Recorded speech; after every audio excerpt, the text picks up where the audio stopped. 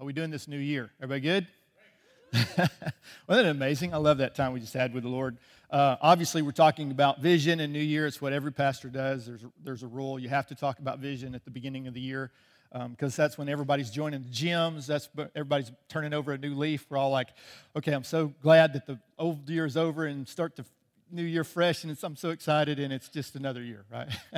What we find is if we settle our hearts in what the Lord is doing in our life, we're going to see a good year regardless of what comes against us. There are always battles. Every year has some kind of battle. Some are worse than others. But over the years, you'll discover that if you just stay the course, you're going to see God work great things in your life. So I started a series last week called Direction. Obviously, some of this is vision stuff as we kind of get into where we're going as a church. Last week, I covered big picture vision, talked about, as Karen was saying, the meta-narrative of Scripture, and then, the narrative of us as a church, and Karen and I as leaders who came in about 12 years ago and joined the direction that God had already given this church, partnered together with that and had, came up with and discovered and went back to the foundation, said, God, what have you been doing all along? What are we connecting in? What do we add to it? What do we bring as our strength? That kind of thing. And then we launch into the deep and go after the things that God's called us to. And we shared the vision statement, we transform lives by encountering grace and the Holy Spirit. That's not just a token phrase. That's something we spent about 5 years going after. Really going after what the Lord was saying to us, who we were as a church, how we're unique as a local church in this city, in this region, and what God's called us to. So we've gone after that quite a bit. Today I want to preach a message called The Holy Spirit and Us. And so last week I showed you this map, talk about direction. I was working, Karen and I had the great privilege of planting a church in Tyler, Texas, long time ago in a galaxy far away. And we were not full-time. We were full-time, but we weren't getting paid full-time. Let me put it that way. So we were basically working 2 jobs just to, get this church started. Eventually became a great church, viable church, still there today in Tyler, Texas. And but I was working for a satellite company. We were replacing the big satellites with the little satellites. Some of you new guys are like, what in the whole world's a big satellite? Used to, they covered the backyard, right? And so I was going different places, a lot of windshield time, we call it, driving out somewhere, changing it out, going to the next one, changing out, that kind of thing. And so I was coming from Waco, and my plan was to go north to Fort Worth, and somewhere along the line I got distracted, wasn't paying attention. 35W looked suspiciously like 35E, right? And so I just kept going, whatever I was doing. I don't know what I was doing, but I got totally lost and ended up in the wrong city, like big time, because those 2 cities look like the same, but they're really, really far apart. And so what I did was I got distracted. I wasted resources. I ended up where I didn't want to end up, and it basically got me in trouble. So the question, the kind of thing we were thinking through was, if you know the destination, that was this is what we talked about last week. If we know the destination, then it's not so big of a challenge. But the big question is, what if you don't know the destination, right? So everything is lost if you don't know the destination, right? 2 things you need in going somewhere. One is you need to know where you are, right? If you don't know where you are, do you go north, south, east, or west? Does it matter where you go? If you don't know where you're going, also doesn't matter where you go, right? Doesn't matter which turn you take, just, drive and have fun. But if you have a destination, you've got something to aim for. You can determine, am I off course? Am I back on course? So those are the big questions. And I read last week about a book about vision that I came out of, or read about, and it said everyone ends up somewhere in life. And then the other part was some people end up somewhere on purpose, and I preached into that. But my question today is, but how do you actually decide the somewhere, right? If everyone ends up somewhere, and some people end up somewhere on purpose, what's the somewhere? How do you know? And that was the big question for me. So I read a book when I was 17 years old. Began this process of trying to figure out my life. I don't know about you guys, what you were like when you were 17 years old, but Thomas Aquinas wrote something called, wrote a passage that says, there is within every soul a thirst for happiness and meaning. And I don't know about you, but at 17, I was trying to discover who I was. I wanted to be happy. I wanted to have some kind of purpose. I wanted to give myself to something that mattered. Sometimes I just wanted to have fun, but other times I would sit down and think through and go, what is this life all about? Why am I doing what I was doing? And it brought up 3 questions that I think everybody asks these questions in life at some point, and that's this: who am I? Why am I here? And where am I going? And if you're not asking those questions, you probably aren't paying attention. You're so caught up, you can't see the forest for the trees kind of mentality. But I was just realizing things about life and reality. I discovered that the world might not revolve around me, and I know that because my mom kept saying, Dave, the world does not revolve around you, like over and over again. And so I discovered I was poor in this process, and rich looked better. So I decided I didn't want to be poor anymore. I wanted to be rich, and so thankfully we live in the land of opportunity. And so I decided to get an education. I was going to pursue that. I was going down this road, and as I was doing all this, I had a relationship with a girl. My ex-girlfriend ended up getting killed in an automobile accident, and I go to the funeral, and I remember going up to touch her. She was a vibrant personality, and I went up to touch her, and when I touched her, she was cold, and it was really weird because it's kind of the first time, not the first time I'd ever really seen death, but the first time I was really super aware of that concept, right? And I just remember thinking over and over in my head, I'm like, that's her house, and she doesn't live there anymore. And part of that is just a way to cope with grief, but part of it was super deep philosophically, right? I mean, I know something about this physical body, and there's, and when that person is there, so to speak, that soul is there, you can engage with them. There's something greater than just the physical part of that, and I'm going to get to it in just a minute. But I didn't want to be poor. I remember somebody asked me one time, what do you want to be when you grow up? And I said, I want to be rich and live in a double-wide trailer, because we lived in a single-wide trailer. And nothing wrong with trailers. I'm just saying that that's all I knew. My dad came from the Appalachian Mountains, and so he had no concept and no desire to have much more than he'd had when he was growing up. But something in me there was something about life that I wanted more. So I just began to pursue it. One day I was working out in the landscape company my dad was working for. I was working the summers as a teenager. And this landscape architect, drives up. We were doing the big mall, not the Summit, what's it called? The Galleria. Some of you guys have been to the Galleria in Birmingham. I helped do the landscaping on that property when it was first coming on board. Largest mall, obviously, in the Southeast at the time. It's huge. It was so many millions of dollars worth of plants and grass and all that stuff. And I remember he drove up, and I'm working, laying grass, laying sod. And if you've ever done that, you start out in the morning with the sod out here because you got on a clean T-shirt, and by about 10 o'clock in the morning, you got it right here because your back's hurting so bad. And by 4 o'clock, you want to just lay down because you're just hurting so bad. So he drives up, gets out of the car. His boots are clean. There's no mud on them. He's got on a lumberjack type shirt. He's in an SUV, and this was before SUVs were, ubiquitous. And so I was like, I don't know what that guy's doing, but I want to do that more than I want to do what I'm doing, right? So the answer to that was education, and you go down that road. And so I began to pursue those things and say, I want education because if I get money, if I get things, it's going to change my life. And what I learned was when I began to do that, I still felt empty inside. I was just smarter about being empty. Still empty, but I had more knowledge, but I was still empty. And so that was a real challenge for me. And then in this process, I joined the military because it turns out when you're poor, you can't afford college, even in the land of opportunity, right? So I was racking up bills that I'm going to have to pay at some point. I'm like, there's got to be a better way. So I joined the military for the GI Bill, and I started getting an education through that. But in the process, I encountered God through my supervisors.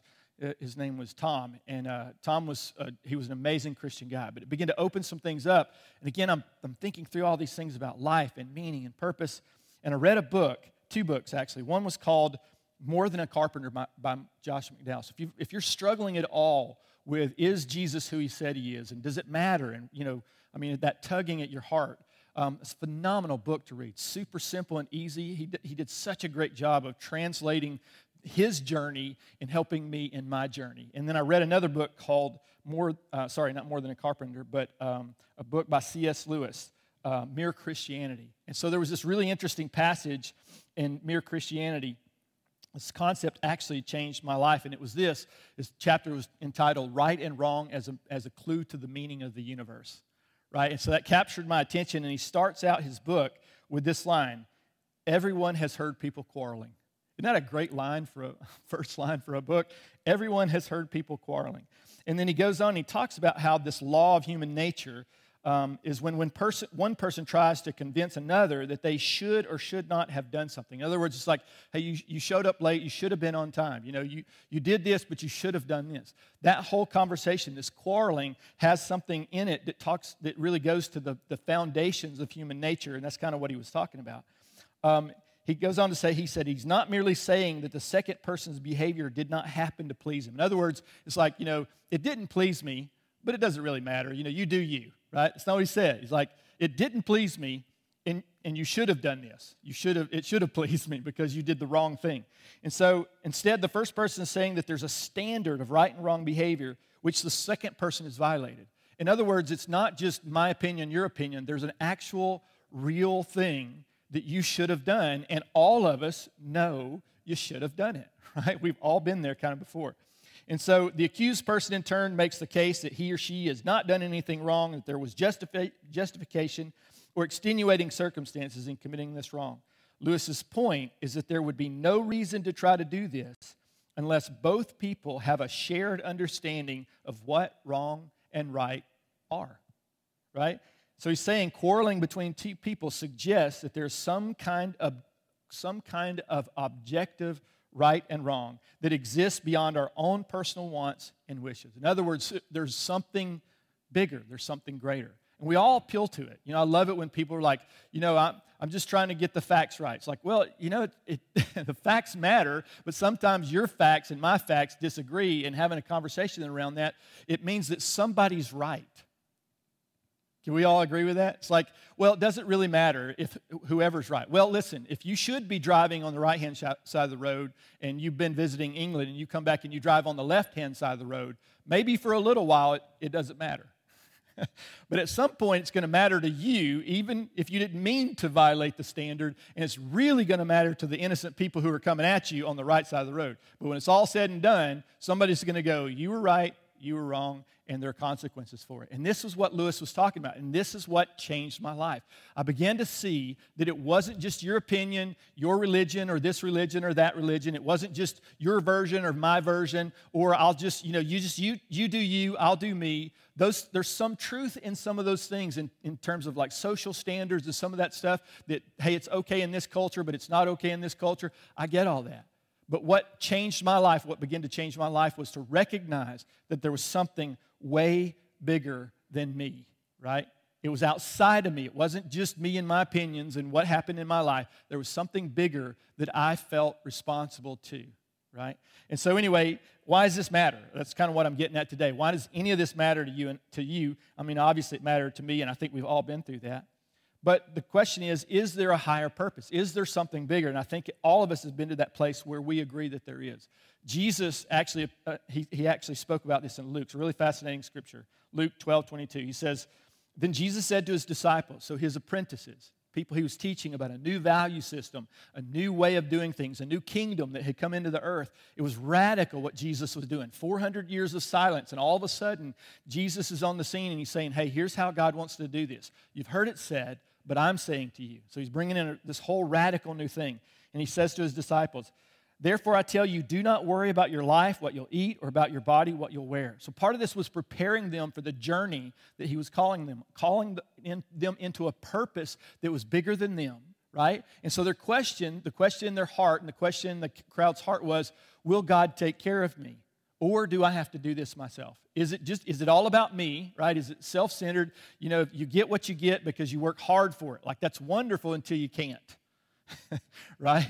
Right? And so I've been there. I'm one of those guys. I pull myself up by my own bootstraps. I work hard.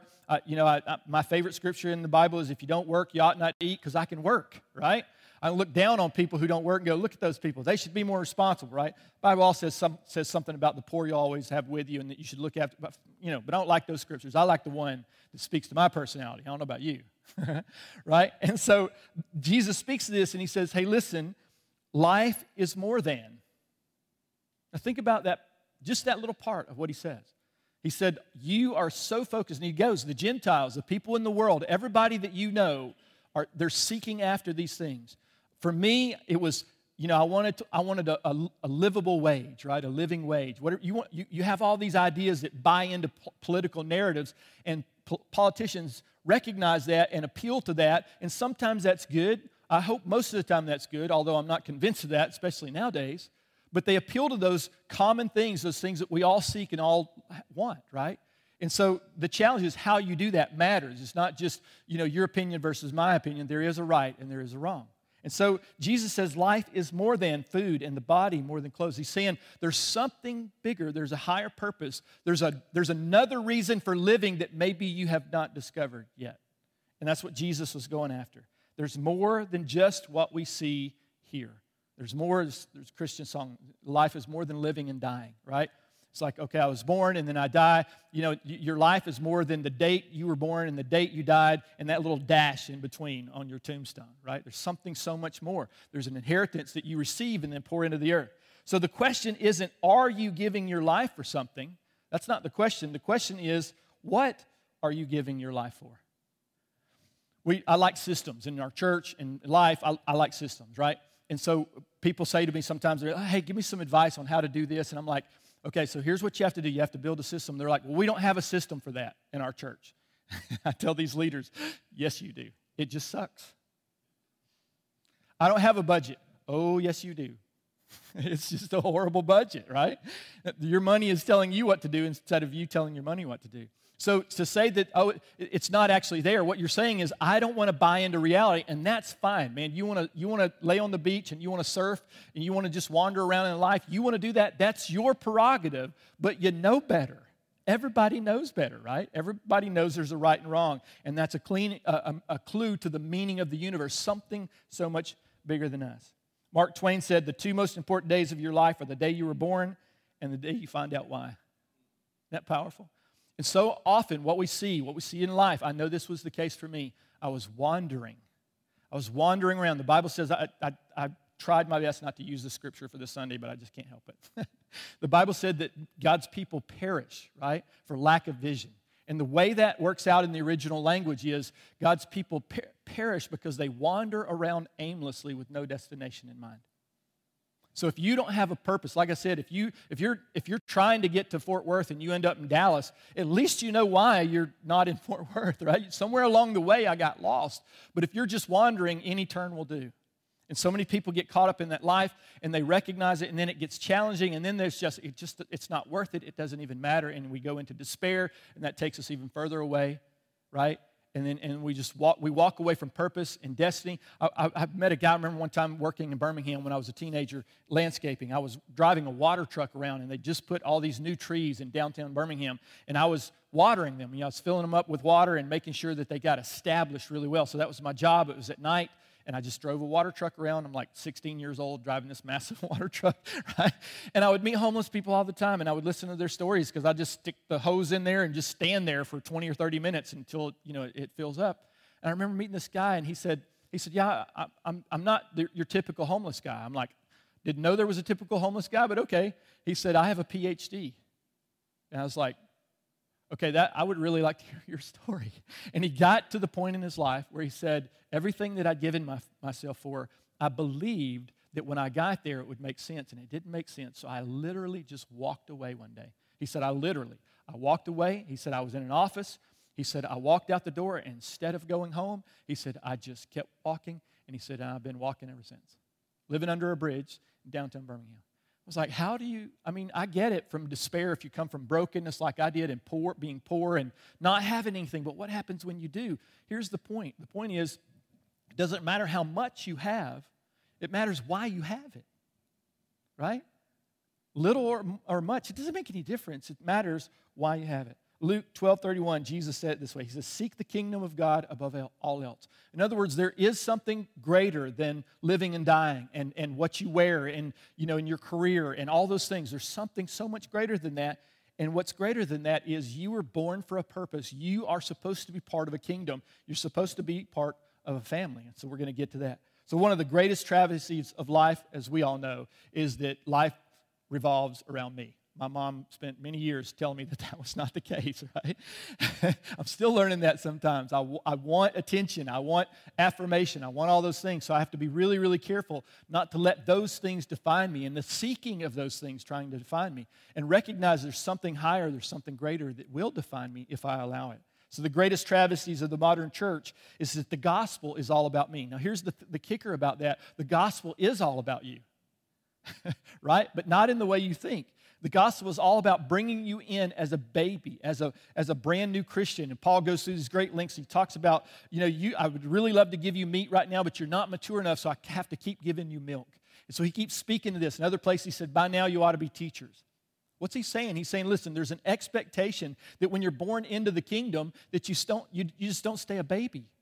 And I've been doing this for 35 years, and I've bumped into people who are highly educated, high competency people who've been Christians for 25 years or more, and they're acting like toddlers, and they're doing toddler kind of dumb things and throwing little hissy fits. And I'm like, how is that even possible, right, that could occur? And we're going to get into why that can happen. But I look at that and go, then I see that in me, and I really don't like it when I see those things in me, right? It's much easier to judge other people about it because I don't necessarily know their story. But I know my story, and I know I don't have to do that. There's something more for me. So the greatest travesty is the gospel is all about you. But you are not the center of the picture. God is, right? The Father calls the Son home. The Son doesn't call the Father home. That's not how that works. But there's an expectation that we stop just being sons and being sons that are fathers, right? So often that people in the church, they get saved, they give their life to Jesus, They recognize God's great love for them, and then they never buy into the vision and the call that Jesus called them into. Jesus said, I saved you for a purpose. If it was just about salvation, I joke about this all the time, you would have your encounter with Jesus, we'd make 100% sure that you had it, right? And then we'd just shoot you in the head because that's the most saved you're ever going to be on that day, right? That's the beauty of the gospel. It's not about what you've done, it's about what Jesus did on your behalf, and you trusting Him for it. That's the gospel. But there's more to the gospel than just what you receive. It's the fact that you receive an inheritance, and as an inheritance, as a son, you are, you are able to give out that inheritance as well. So Jesus tells the story of the parable of the two sons. We call it the prodigal son. But what we see is the picture of the father and two sons. One goes off, he spends his inheritance before he's done anything really to deserve it, which tells you again God's grace and His kindness. He gets to the end of himself, he wastes everything, and he realizes he has no purpose, but his purpose was tied to his family, and so he comes home. He's coming with the mindset, I'll just be a servant, and God's like, that's not enough, I want you to be a son, so He brings him back in. Such a beautiful picture, right? Till you get to the other son, and the other son's out in the field working hard for his father, right? And then he comes in and he's so mad. He goes, this son of yours, not my brother, but this son of yours, I don't associate with him because look at him. A man, the Bible says if a man don't work, you ought not eat. Right? That's me. I was the older son, right? And so I'm like, get your stuff together. Come on, man, right? And he's angry, and the son goes, he's so angry at the father. And he says, you give him the fatted calf, and I've been working so hard for you, and you never gave me anything. And he said, that's a lie. That's not in Scripture, but it's implied. That's a lie. Everything I have has always been yours. We could have had a party anytime you want. You don't know how to party. That needs to be a series I preach into as Christians, right? You do not understand how to party. Because a party in and of itself is dangerous. God gave celebrations, right, in the Bible, celebrations in the Jewish culture, because it celebrated something. It was something specific. About just going out and partying is just, I'm going to revel for the fun of it, right? And it always gets you in trouble. So celebration. So here's this son who's like, he didn't understand that the parties were for him to celebrate something about what God had done in his life. And so at the end of the story, Jesus tells the story to broken people and Pharisees who questioned him. And so he's painting a picture of the broken people with the prodigal son who went off and wasted their life on riotous living, the Bible called it. And he comes back and he finds sonship, or at least begins to find sonship in his father, right? Recognizes he never knew his father, and his father's way more than he thought. And it turns out the inheritance he thought he'd blown, God has way more money than he ever thought about, right? And the older son, what's so fascinating about that story, he leaves it hanging. We don't know in that story whether that older son ever came into the Father's house. We don't know. And Jesus did that on purpose. He said, these guys, these broken people, see their brokenness, and they can come in. They recognize mercy. You don't see a need for me. And that's where most people live. As long as you can take care of yourself, as long as you can work, as long as you have a career, as long as you have relationships that seem to be working, as long as you have DirecTV, whatever it takes to make you happy, right? As long as you have that or a distraction, that's why we veg out and on Netflix and Hulu and all these other things. There's nothing wrong with entertainment. I love entertainment. It tells redemption stories and dramas, and it's all wonderful. I get it. But so often we get lost in that. Why? Because we forget that we have a purpose. We don't have a reason to do anything. We don't have a reason to pour our life out in service to others because we don't understand that there's more to this life than living and dying. So let's look at what God has to say about this. This is 2 Corinthians 5:14. He says, either way, Christ's love, this is the New Living Translation, so it's a paraphrase, not a perfect translation, but it's helpful to understand the story. Either way, Christ's love controls us. Since we believe that Christ died for all, we also believe that we have all died to our old life. There's so much in this. I'd love to preach into all that, but I can't. Verse 15, he died for everyone so that, it's a really important phrase, so that those who receive his new life, right? You can't bring the new life yourself. You have to receive it from somebody else. Will no longer live for themselves. So how do you know somebody's a Christian? Because they prayed the prayer. Nope. Tons of people who pray the prayer who never find Jesus. I remember going with people, we'd knock on doors. If you were to die right now, where would you go? I don't know. And it would scare them like, oh, you're going to hell. That's where you're going. And if you accept Jesus and pray this prayer, then you will no longer go to hell. And they're like, yes, I will buy the ticket, right? And they would pray the prayer and walk away, and everybody's telling them, the angels in heaven are rejoicing right now because that guy just gave his life to Jesus. No, he didn't. He has no idea who Jesus was, what he did on his behalf. He has no concept for that. Just because he prayed words, it's not an incantation. Jesus is not an incantation or a byword.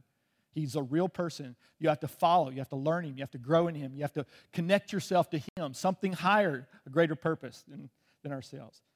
This is how you know. He will receive new life, and he'll no longer live for himself. Instead, they will live for Christ who died and was raised for them. Most people are self-centered, focusing most of their thoughts, efforts upon meeting their own needs, satisfying themselves through pleasure, acceptance. I need affirmation, recognition, positions and titles, recreation, right? Nothing wrong with any of these things in and of themselves, but they become poor excuses for a higher purpose. Money, fame, power. There's nothing wrong with a person taking care of themselves.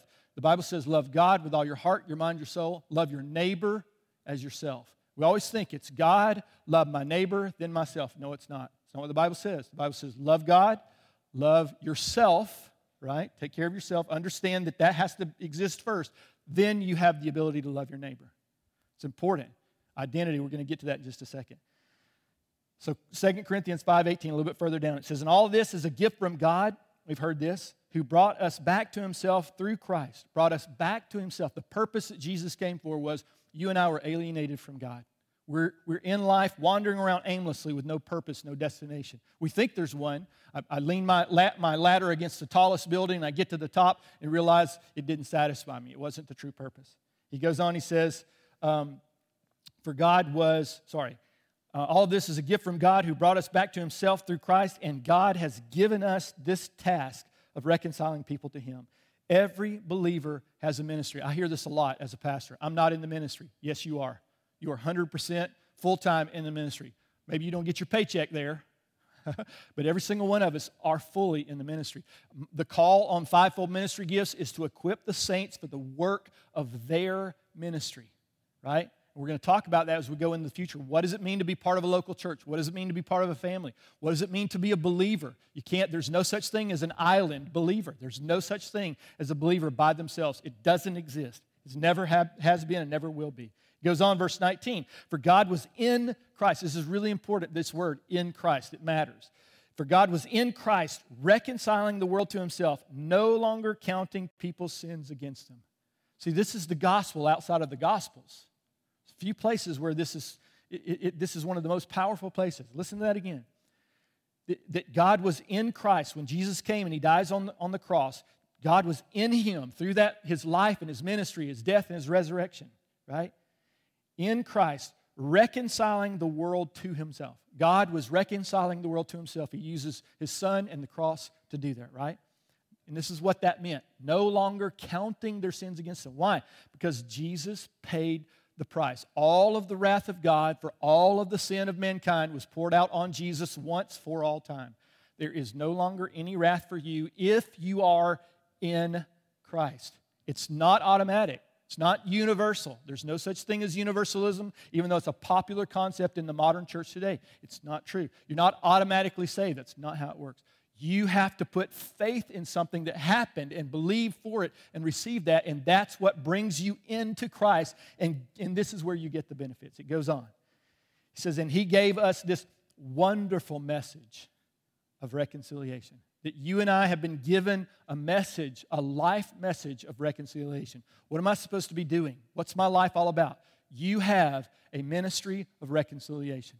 Maybe you're supposed to be an architect and your ministry of reconciliation comes through all the things that happened with you as an architect. Maybe you're supposed to be in the military. Maybe you travel. It doesn't matter. Maybe you're going to get educated until you can't educate you anymore. And that's your life's calling, is to be educated. That's fine. It doesn't matter. Whatever God's called you to, it doesn't matter. All of us, every single one of us, no matter what we do in this life, are called to this one thing as believers: to be ministers, servants of reconciliation. This message that God has given us is what he says, verse 20. So we are Christ's ambassadors. God, will you do it? No, I won't. I already have. Now it's your turn. Jesus says, I'm going to leave. I have to go away so the Spirit of God can come. Why? Because the Spirit of God dwelling inside of us is going to lead us into the work that he's called to us. He's equipping us. He's teaching us all things about Jesus, and he's bringing about this ability to do this ministry of reconciliation. He goes on, we are Christ's ambassadors. God is making his appeal through us. Listen, I wish personally that God would arrive with big lips in the sky and go, this is God. You better straighten up and fly right? I would love that. That would be so awesome. It'd be on CNN. Well, it wouldn't be on CNN because we can't talk about God on CNN. And it'd be on Fox, but God would have to be a patriot if he was on Fox. I don't know why I went there. I'm sorry. But here's the thing. You know what would happen? Not a single person would believe it. Deep fake news, we wouldn't believe it, right? So God says, this is how I'm going to do it. You don't have to like it. You don't have to agree with it. But it turns out I'm God, so I'm going to do what I want, right? Here's how I want to do it. I'm going to do it through you. And I'm like, God, do you know me?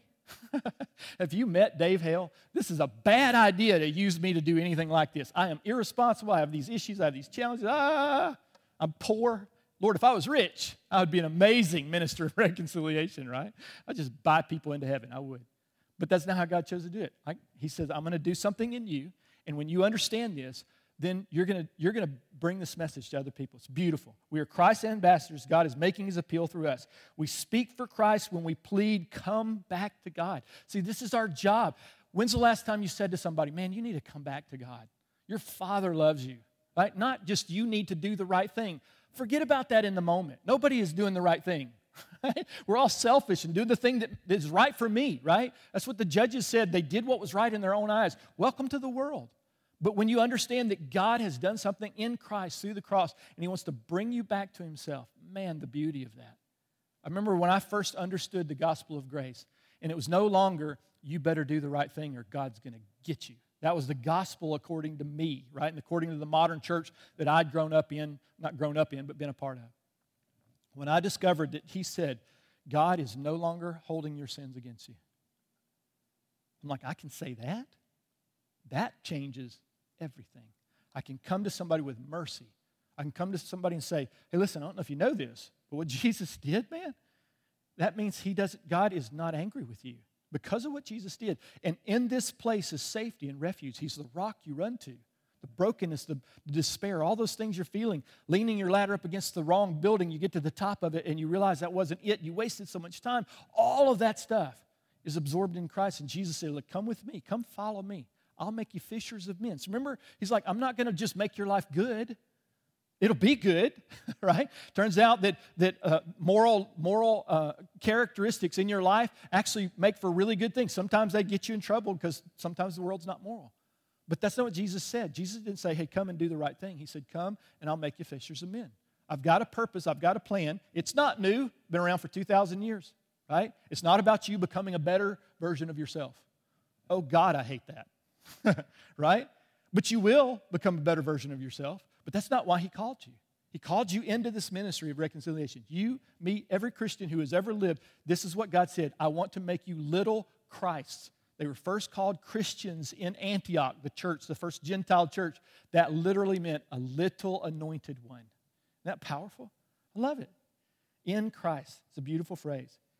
If God has called you to a higher purpose, and I think we all believe that he has, this is how you discover your direction in life. And I want to use an illustration and wrap this up in just a second. This is Acts chapter 15. It's really fascinating. I'm going to keep it short. It's a nutshell. I'm not going to read you a bunch of scripture. But this is the Jerusalem Council in a nutshell. Go read it. It's really fascinating. It's the first council that the church had where everybody gathered together to discuss and make a decision about something. Orthodoxy, what you believe, started becoming orthopraxy, what you actually practice in your life, right? And so the Jerusalem Council in a nutshell is that some of the Hebrew Christians were coming into Antioch and Lystra and some of the places that Paul had seen brand new Gentiles come to know Jesus, right? And they're coming in, they're saying, Jesus is not enough, you need Jesus plus circumcision.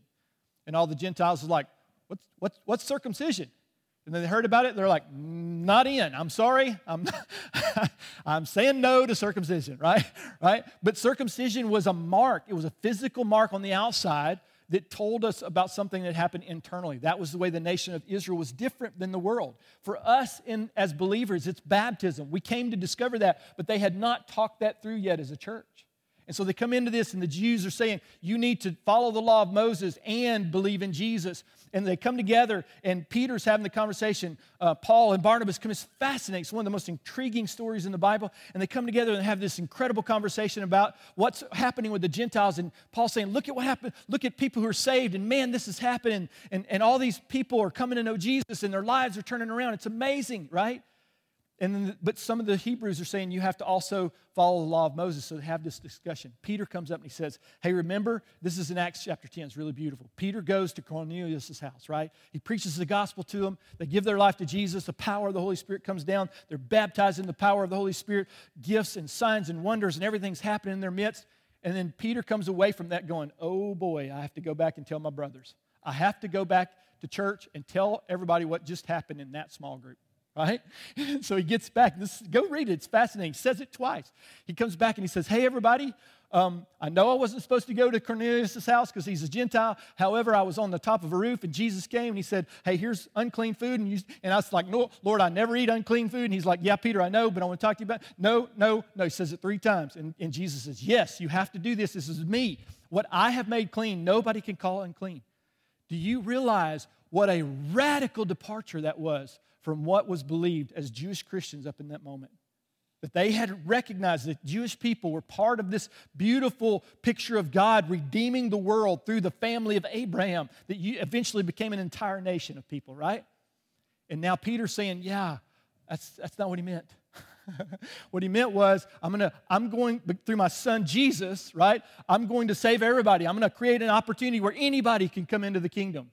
And they're like, wait, what? That's I didn't sign up for that. We're Jews. We're better. Well, I didn't say better. We're special, right? And Peter says, if God did with them the same thing he did with us on the day of Pentecost, who are we to say that he can't do this? This is Jesus working it. And this is what happens in this council. So Peter's recounting this. He's reminding them, hey, this is what God was doing. This is not in a vacuum. Look at what the Lord is doing. And his James, was Jesus' half-brother, right? He was his brother who grew up with Joseph and Mary in his household, but James' father was Joseph. Jesus' father was God. You guys are clear on that. We just came through holidays. You remember me preaching that? Okay. So here's Jesus' half-brother James. This is what he says. He says, it's my judgment, because he'd become a leader in the church. It's my judgment, therefore, that we should not make it difficult for the Gentiles who are turning to God. In other words, we can't put upon them the weight that we're choosing to carry as a Jewish culture. So they recognized that the law was not what they needed to follow anymore, right? But Jesus had fulfilled the law, and that the people would live the law out through an inner change in their heart, not an outward exposure to religion. This is what they were discovering. So the 4 rules were simple. Gentile Christians should abstain from food polluted by idols, abstain from sexual immorality, the meat of strangled animals, and don't drink blood, right? So you read this and people go, am I responsible to do that? Because they told the Gentiles to do that, and the answer is no. God said this through the Jerusalem Council to say, hey, you know what? Let's make peace between the Jews and the Gentiles as Christians. And one way we can do that is challenge them to abstain from things probably they were going to discover, not probably, they were discovering already through what God's called. But the culture of the Gentiles eating blood sacrificed to idols was a common thing. It was like buying meat at Publix. Okay, for them, it was no different. And so Paul goes back later on and he has a conversation around this and says, hey, you don't have to worry about this, but for the sake of weaker brothers, be careful about some of these things that don't matter to Jesus, but they do matter to a weaker brother, right? Don't have time to get into that. So they sent a letter. This is what the letter said. This is the letter they took with them. This letter is from the apostles and elders, your brothers in Jerusalem. It's written to the Gentile believers in Antioch, Syria, and Cilicia. Greetings. We understand that some men from here have troubled you and upset you with their teaching, but we did not send them.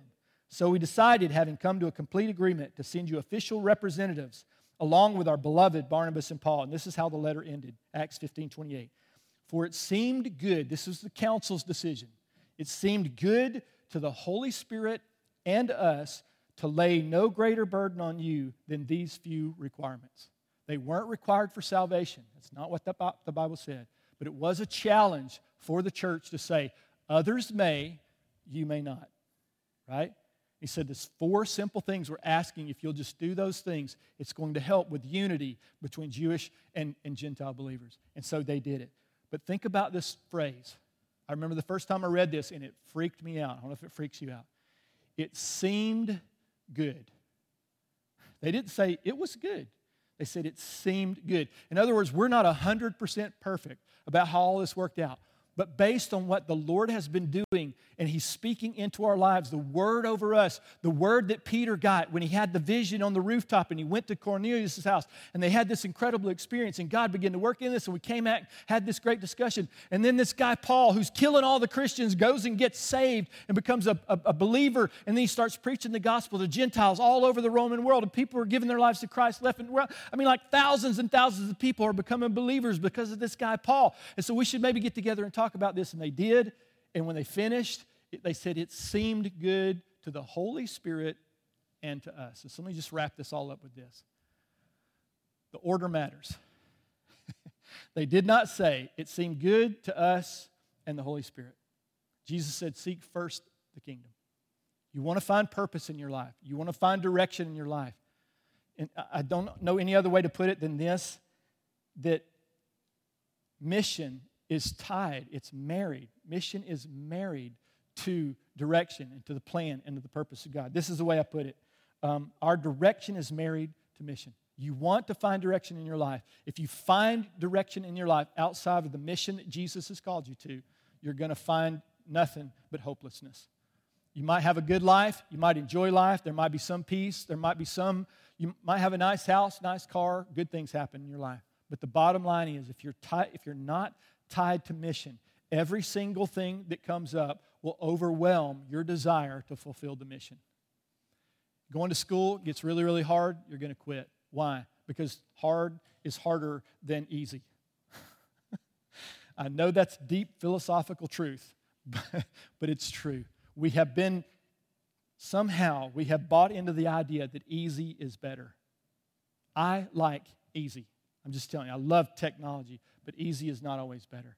And so God's called you to a mission, and that mission is to go be a reconciliation message. You are given this call, this ministry to reconcile people to Jesus. You start with yourself, your spouse, you reconcile your children. You make sure, the Bible says, when they would get up in the morning, when they would lay down at night, when they would eat dinner, when they would eat lunch, when they walk on the way, they would teach their kids about God. Why? Because everything in our life, all of our purpose, everything that it's all connected to God. And any time it's disconnected to God, it makes no sense, because in and of itself, it has no meaning and it has no purpose. But in Christ, in the mission that God has called you to, first of all, He's the one who did it. It seemed good to the Holy Spirit and us. You want to find direction? What's the Holy Spirit saying to you? So let me just say it this way. This is a picture of Samuel. It's a beautiful picture in Samuel. Let me find it real quick. It's 1 Samuel 3.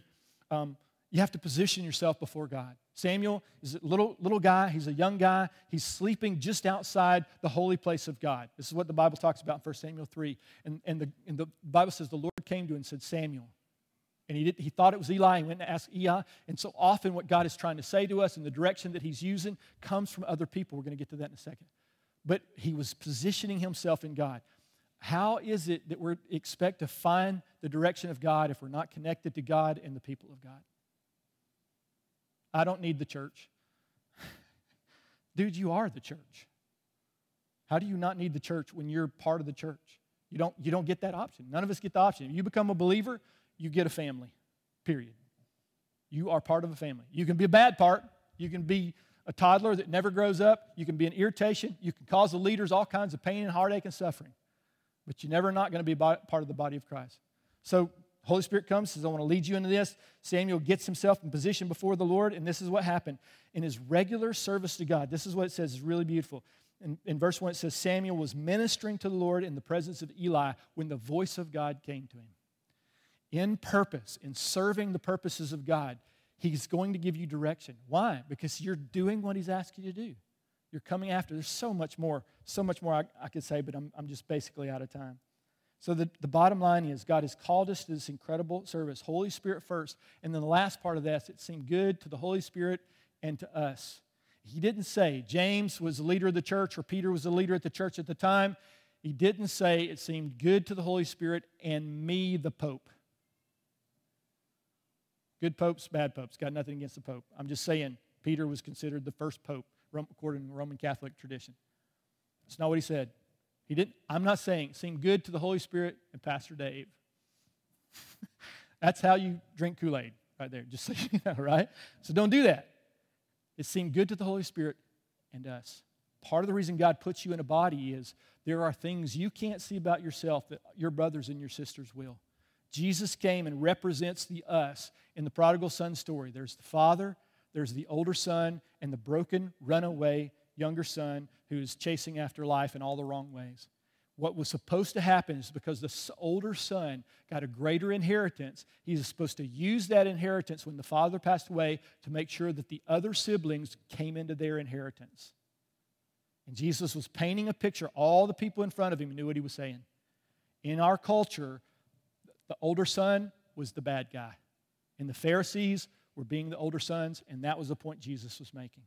He was saying to them, unless you change the way you think about the father and your brother, you recognize that you're not alone in this. You're not above. You're not superior. You're not because of your good graces, because God has made you an older brother, because you're a good rule follower, whatever you want to say. That's not just so you can spend it on yourself. It's been given to you to serve the purposes of God first and others second, right? So you lay your life down. You see it in the picture of Jesus and the bride. You see it in the picture of husbands. The Bible says, wives, you should submit to your husbands. And husbands love to finish the scripture right there, right? But it goes on further. And husbands, lay your life down for your spouse, for your wife. This is Jesus. This is the church. Part of what leadership is the Bible says you were given, Paul said to this to the church, and it's a beautiful thing. He said, I love this about you. You gave yourself first to the Lord, seemed good to the Holy Spirit and us. First to the Lord and then to us. You don't get an option about giving yourself to the Lord. It's the only way you're going to find your purpose, the only way you're going to find wholeness, salvation. That's what salvation means, wholeness. It doesn't mean just going to heaven. Wholeness in this life and the next, to receive the fullness of your inheritance. But it goes back to it's not just from the Lord that you get it. He positions you into a family. The Bible says it this way. He says that God set the lonely in families. And he led them out with singing, led the prisoners out with singing. And he says, go back, this scripture is amazing. He said the rebellious, people who rebel against the plan of God, live in a sun-scorched land. I know people who live in a sun-scorched land who have a lot of money and still get scorched. And I've known people who are broken and busted and living in the gutter, still get scorched. It's not about either one of those. It's not about big or little or much or less or right or wrong. It's about, are you in Christ? And so as I close, I want to ask you, as we go into this year, we're going to start talking about grace teams. Grace teams are how God works through what He's given you. The grace, the scripture is so simple. It's very simple. This is Ephesians 4. It says, from Him, the whole body, Jesus, joined and held together by every supporting ligament, grows and builds itself up in love as each part does its work. If you're part of DCF, I love that. Some of you guys are fairly new and you're still deciding whether you're supposed to be part of this local church. The journey's fine. I'm okay with that. But at some point, you have to pick a local church and be part of the family and bring your strength. He says, as each part does its work. we build ourselves up in love. God's plan for us as a church, the us part of us, is you get people around you and someone prophesies or ministers, hey, I got a word for you. I was reading the scripture and it made me think of you. I want to tell you what I feel like it looks like God has put this gift and this calling on your life. That's amazing. That's the us part. It seemed good to us and the Holy Spirit. And the last scripture is this. This is 1 Peter 4:10. We're going to get into this. Each one, that's you, every single one of us have been given a gift.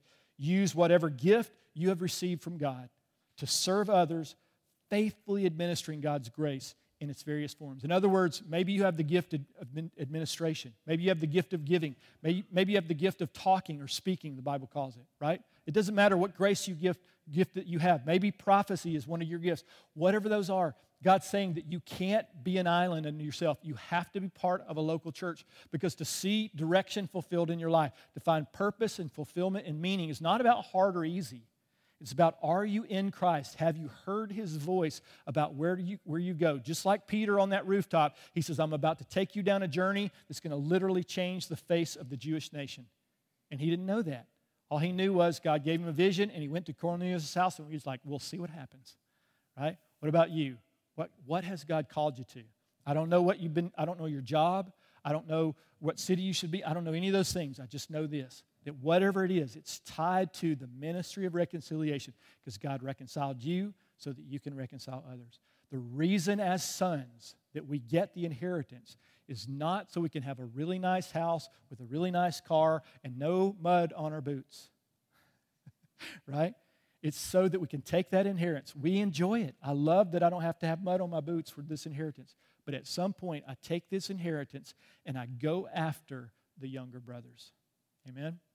So join with me as we move forward, grace teams, small groups, the direction God's called this church. It's about to get real interesting where we go. We've been praying into this as leaders, and some of the stuff that the Lord's telling us is scaring the living daylights out of me. But I have to trust the Lord. It's not just me, it's the us. It seemed good to us and the Holy Spirit, what He's doing among us. And it's not just we as leaders are making the decision and you just come along for the ride. Part of Sunday mornings, we give space in our prayer time, and on Sunday mornings is the gifts and the ministries of God working through you. You have the full freedom to come to any of us as leaders and say, I feel like God is saying this. And we put that all together, and then we as a body say, seem good to the Holy Spirit in us that we go this direction. And then we navigate accordingly. Amen? You should do the same. Stand with me. So Jesus, we come and say, first of all, thank you. Lord, thank you that you didn't just invite us back as servants. Lord, you could have, and you'd have been right to do so. But it's not how you chose to do it. You said, I want you to be part of the family. I want you to be a son. I want the robe back on your back. I want the ring back on your finger. I want the shoes on your feet. I want you back in the authority that I called you to. And the inheritance is again available to you. Not so you can spend it on riotous living. That's what you did when you were a toddler.